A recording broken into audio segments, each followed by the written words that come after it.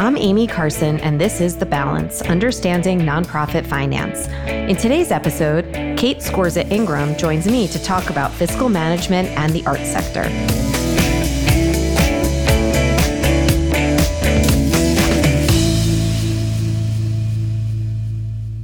Welcome to this week's episode of The Balance. My guest today is Kate Scorza Ingram. Kate is the founder and principal of Create Today. Welcome, Kate. Hi, thanks, Amy. Thanks so much for having me here. Thanks. Kate, could you just give us a little bit of background about who you are and what you do? Sure. So I am a musician by training, and I started my life as an artist. Upon graduation, my college professor actually decided to say that he did not recommend me to work for the symphony. Instead, he recommended I work for the education department at the Kennedy Center, which is how I got started in arts administration. And I'm actually forever grateful for him taking this vested interest in actually thinking about what I would be best suited to do. And that was the start of my career path. So I started at the Kennedy Center. I was there for about 6 years and decided that I had a lot of arts background, but not a lot of management. And so rather than continuing in the arts, I looked at different MBA programs, and which is where you and I met through our connection through Yale. So going to business school helped me to create a vocabulary around management that allowed me to kind of move more freely from arts manager to executive suite to boardroom and really be able to talk in a way that allowed what I was trying to communicate to be more effectively heard and to process what I saw around me in a way that was more thoughtful than just from the artist perspective. And so that's how I got into doing management consulting after business school. I spent 11 years at a management consulting firm that works specifically in arts and culture. And I started to find that the projects I was working on were really, really big projects, and I was no longer able to interact with artists and arts administrators. I was constantly on construction sites, interacting with Turner Construction or developers. And I kind of felt like I could just go work for them if I wanted to be doing that type of work. And so I left AMS and started Create Today in 2017 and have been doing it for 5 years. And I just love being able to pick the projects I work on, pick the clients I get to work with, really be able to invest in the client work in a way that I wasn't able to at my previous firm because I hold the purse strings. So I get to decide how much time I spend with the client on the phone, who I bring into projects, who my partners are. And it's just been incredible to have that sort of depth and breadth of experience with my clients and the field, honestly.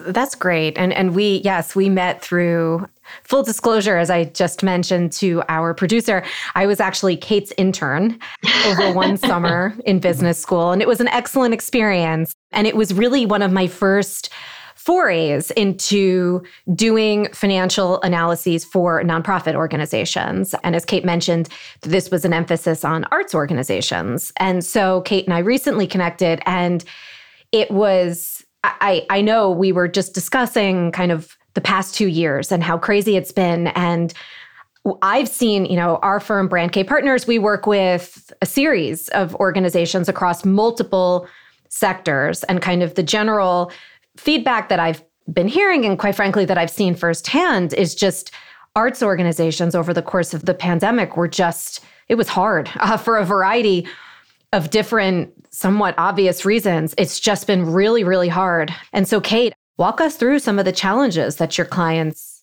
have seen recently. Yeah, and I should preface this by saying that my clients are always in the arts and culture space, but they're not always arts and culture organizations. So one of my clients was a division of the federal government, right? One of my clients was a county. One of my clients was a city. I have museum clients and performing arts clients, and then I have granting agencies and artist supportive organizations. So it's been interesting to look at it from all of these different perspectives. And I think what's been really interesting is to look at the way that some organizations were able to pivot immediately, and some organizations really struggled. And let's not forget that in the midst of the pandemic, we also had a racial justice movement, which has also significantly impacted this sector as one that felt that it was really embracing a racial justice movement, was really representative, suddenly had to take a really long look in the mirror and understand, how were they serving artists of color? How were they serving audiences of color? What were the symbols, what were the symbols within their institutions that were creating barriers for audiences to come in? And so we had this moment where there was just so much introspection about the business model in general. So it's been just incredible to watch how it's impacted individuals that I know at the highest level of their positions as CEOs, stepping back and saying, am I the right person to be leading this institution? I'm white, I'm male, I'm in my 60s. Is it time for me to bow out? What else do I have to contribute to this field? Or is it really time for me to make space for some of these other voices which have been underrepresented? And I'm continuing to hold that seat of power and maintaining that and not allowing those voices to rise to this level to, organizations where shutting their doors, and you and I talked about this very briefly, but shutting their doors, maintaining their donor base, completely shutting down their expenses because they weren't having performances and suddenly finding themselves in a better financial situation than if they'd actually had their season, right? So it's just been so much change. And it'll be fascinating to see, as we come out of this, and I think it's going to take us probably 5 to 10 years to really see all of the impacts, because some of the changes that are required are going to take time. Converting your board, really understanding the business model going forward. Are we going to stay hybrid? Do we stay with online programming? Do we continue some of the practices that have allowed people to return to our spaces? It's going to be incredible. I completely agree. And you used a word, pivot. And I want to piggyback on that because we found that the organizations that have been the most successful and the best able to thrive and move forward have been able to quickly pivot. And I will just, once again, I'm a financial analyst. And so I'm a fierce champion of understanding your finances and really understanding the full picture of where the organization is and how that relates directly to numbers. And so we saw very quickly that the majority of our clients, because they understand what, the revenue flows coming in, the expenses, and because they were able to move things around, and because they had just that full insight into the financial health and overall fiscal structure of their organizations, they were able to adjust. And I'm curious kind of how that translates to your clients or to groups that you've worked with, and maybe what separates some successful organizations from others.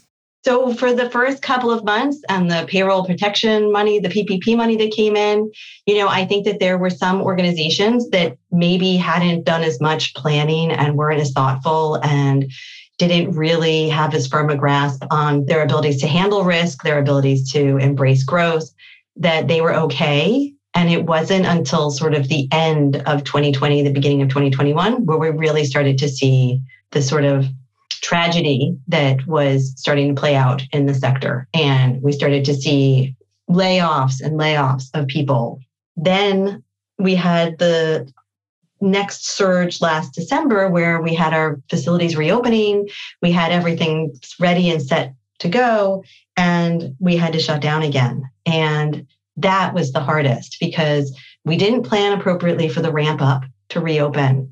And then once we reopened, it was very, very challenging with closings, cancellations, refunds. I think that even with all of the planning that you could possibly have done, this has just been an extremely challenging time. And so I think about the organizations that have done well have had significant transparency with their donors, continued engagement with their donors, right? Donors that are still willing to give, even without performances, even without the museums being open, even without activity taking place, and really continuing to have transparency even with their staff and saying, this is our plan for reopening. Will you be there for us? How do we maintain a relationship with you? That's been, I think, the most challenging, on top of, all of the other challenges of COVID protocols and suddenly having to have people checking vaccination cards and temperature reading equipment and, selling half of your theater space because you can't be at full capacity, right? All of those other challenges, these have been some of the things that I've seen. And I think that one of the hopefully great outcomes from this is that there may be more thoughtful preparation of who we are in the future. What does success look like to us? What does financial sustainability mean to us? What are the key performance indicators that we want to be looking at periodically as a board, as an organization, to make sure that we're still on track and reaching those targeted goals that we have for the future?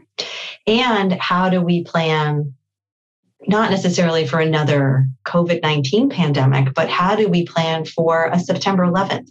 How do we plan for another potential variant, right? That maybe isn't going to shut us down for 2 years, but we need to plan for, cancellations and rescheduling. And so what I'm hoping comes out of this is maybe more confidence, maybe more longevity, maybe more board engagement that's feeling connected to it and invested in their success in a way that serves more than just your own personal reason for being on the board. And this isn't to say, obviously, board members serve for many different reasons, but how do we engage all board members at the level of thinking about the mission of the organization, thinking about the strategic initiatives, who's our audience, how do we serve them, and building financial sustainability, building a positive human resources culture, building DEIA, diversity, equity, inclusion, and accessibility into all of our planning, right? So that it's not something that's DEIA over here and financial sustainability over there,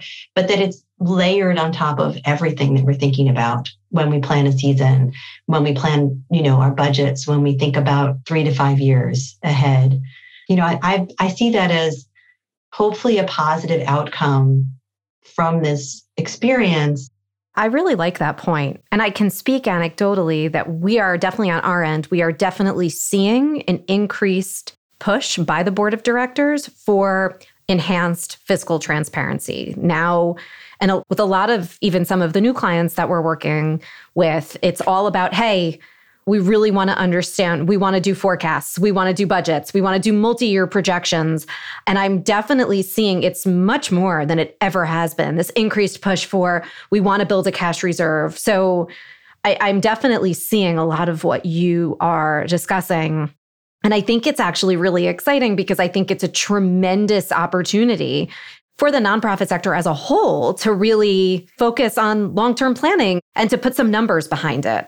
Some of the resistance in this sector, particularly in arts and culture, is that there's this constant tension between creativity, breaking boundaries, discovering new ways of doing things, and just pushing the envelope that sometimes seems in conflict with planning and key performance indicators.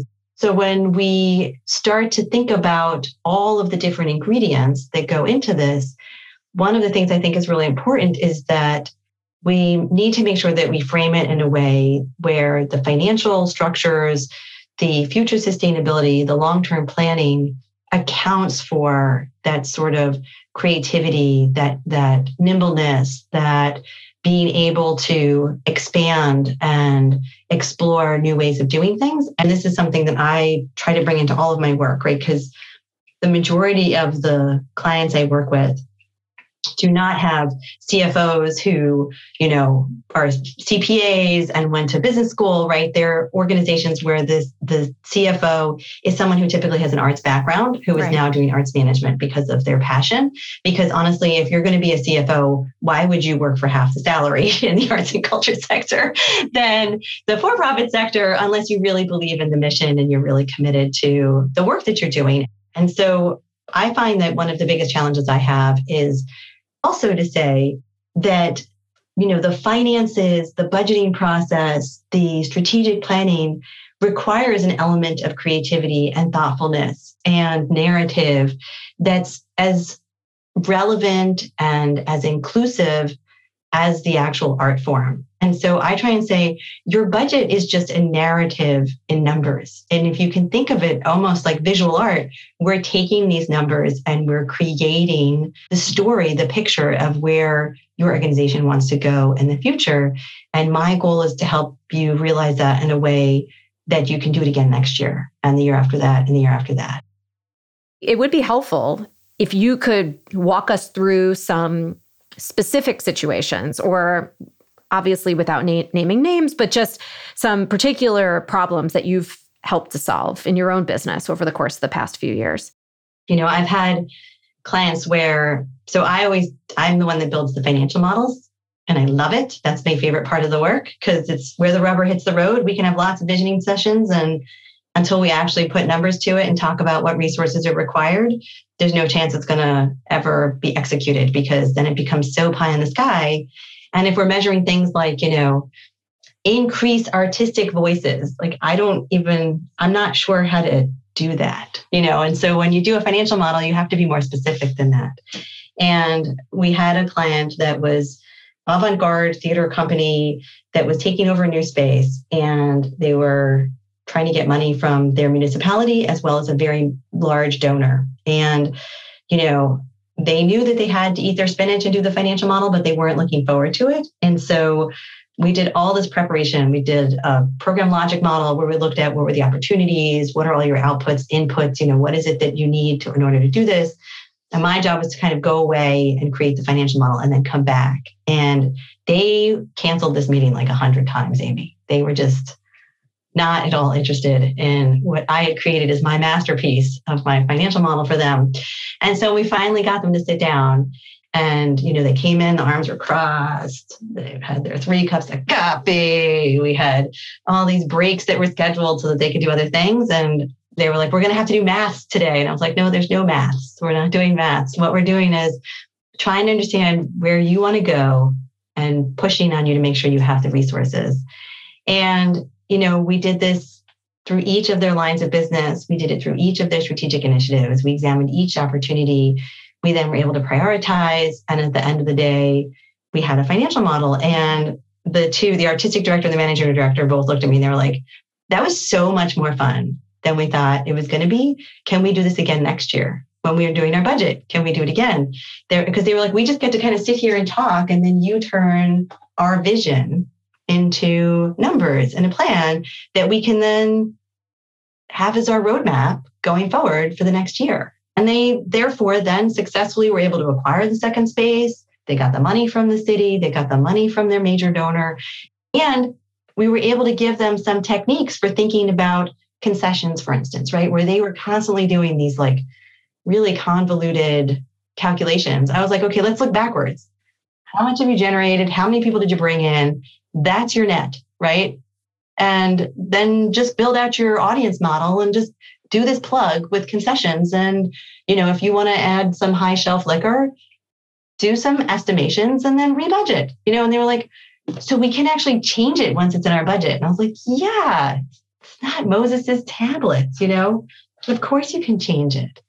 So that to me is the most rewarding part of the work, is when you can allow them to be creative, allow them to feel confident, allow them to understand that I'm not trying to dictate their art. I'm just trying to help them be able to continue to do this every year, and be successful. I think that's really valid.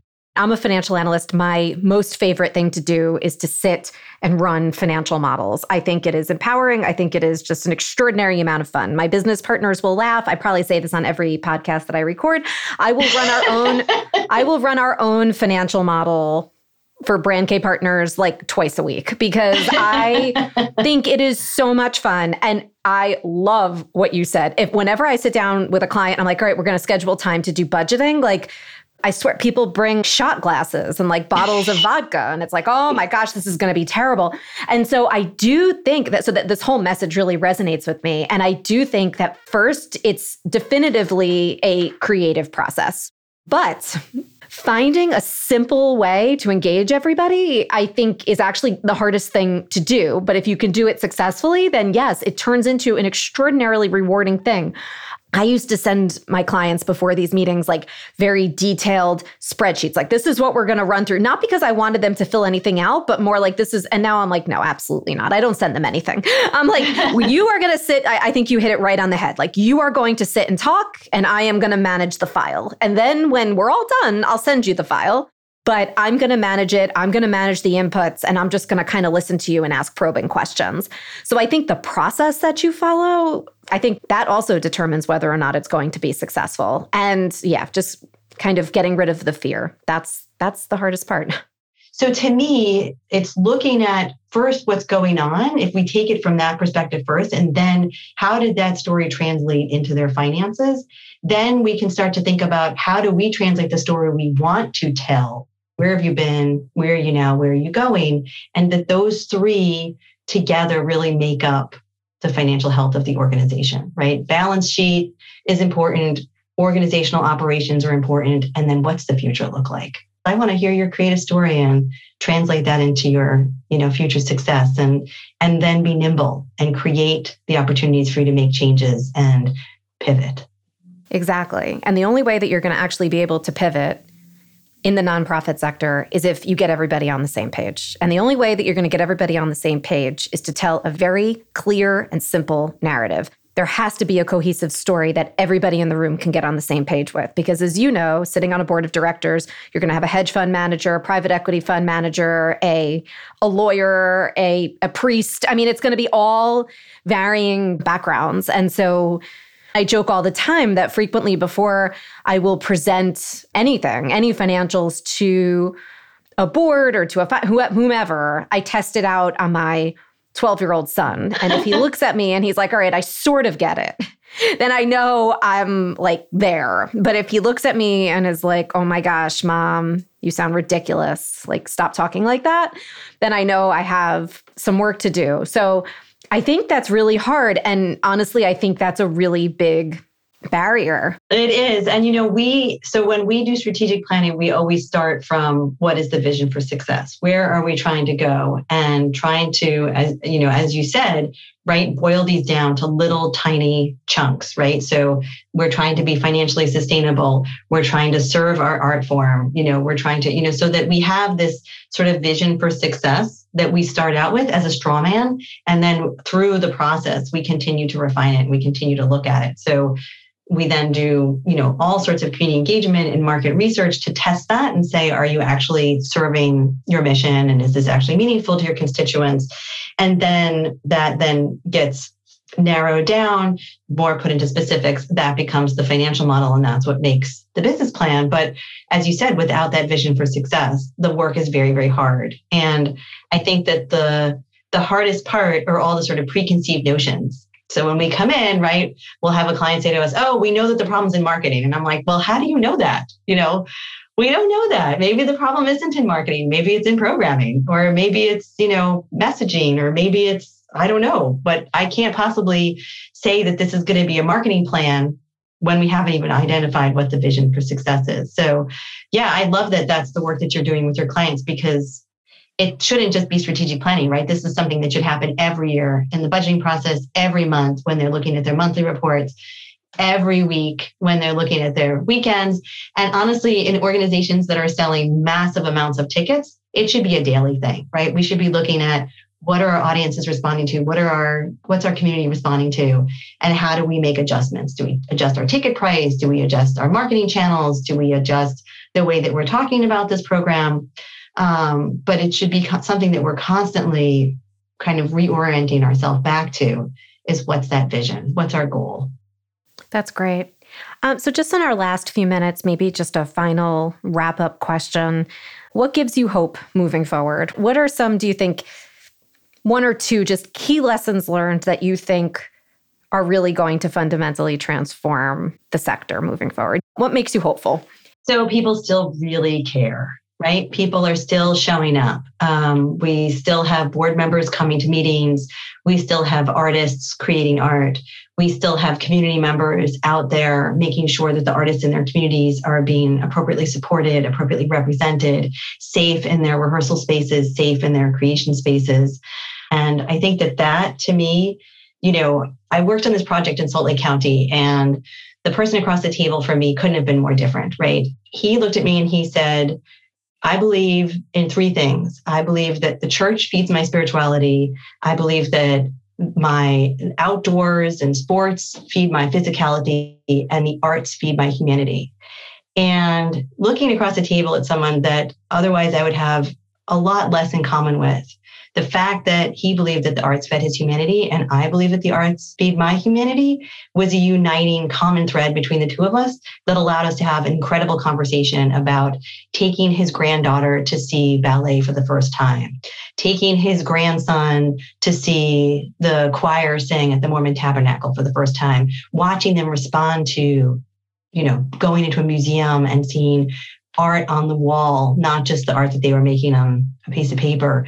That's the humanity, right? It's what ties us all together. And I think that this situation, this period of time has taught us a lot. And I'm just hoping that we can make sure that we take care of each other, our mental health, our abilities to, continue to focus on the work, get support for everybody that needs it to get us through this, to then come out for a successful outcome on the other side of it. This has been great, Kate. Thank you so much for your time. I really appreciate it. Sure, it's been a pleasure. Thanks for inviting me to be part of it.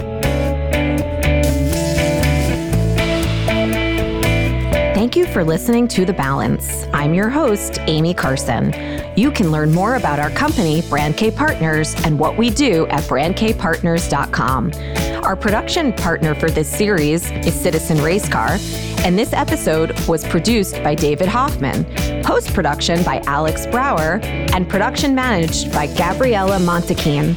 If you like the show, never miss an episode by subscribing on all your favorite podcast apps, and please leave a rating and a review. See you next time.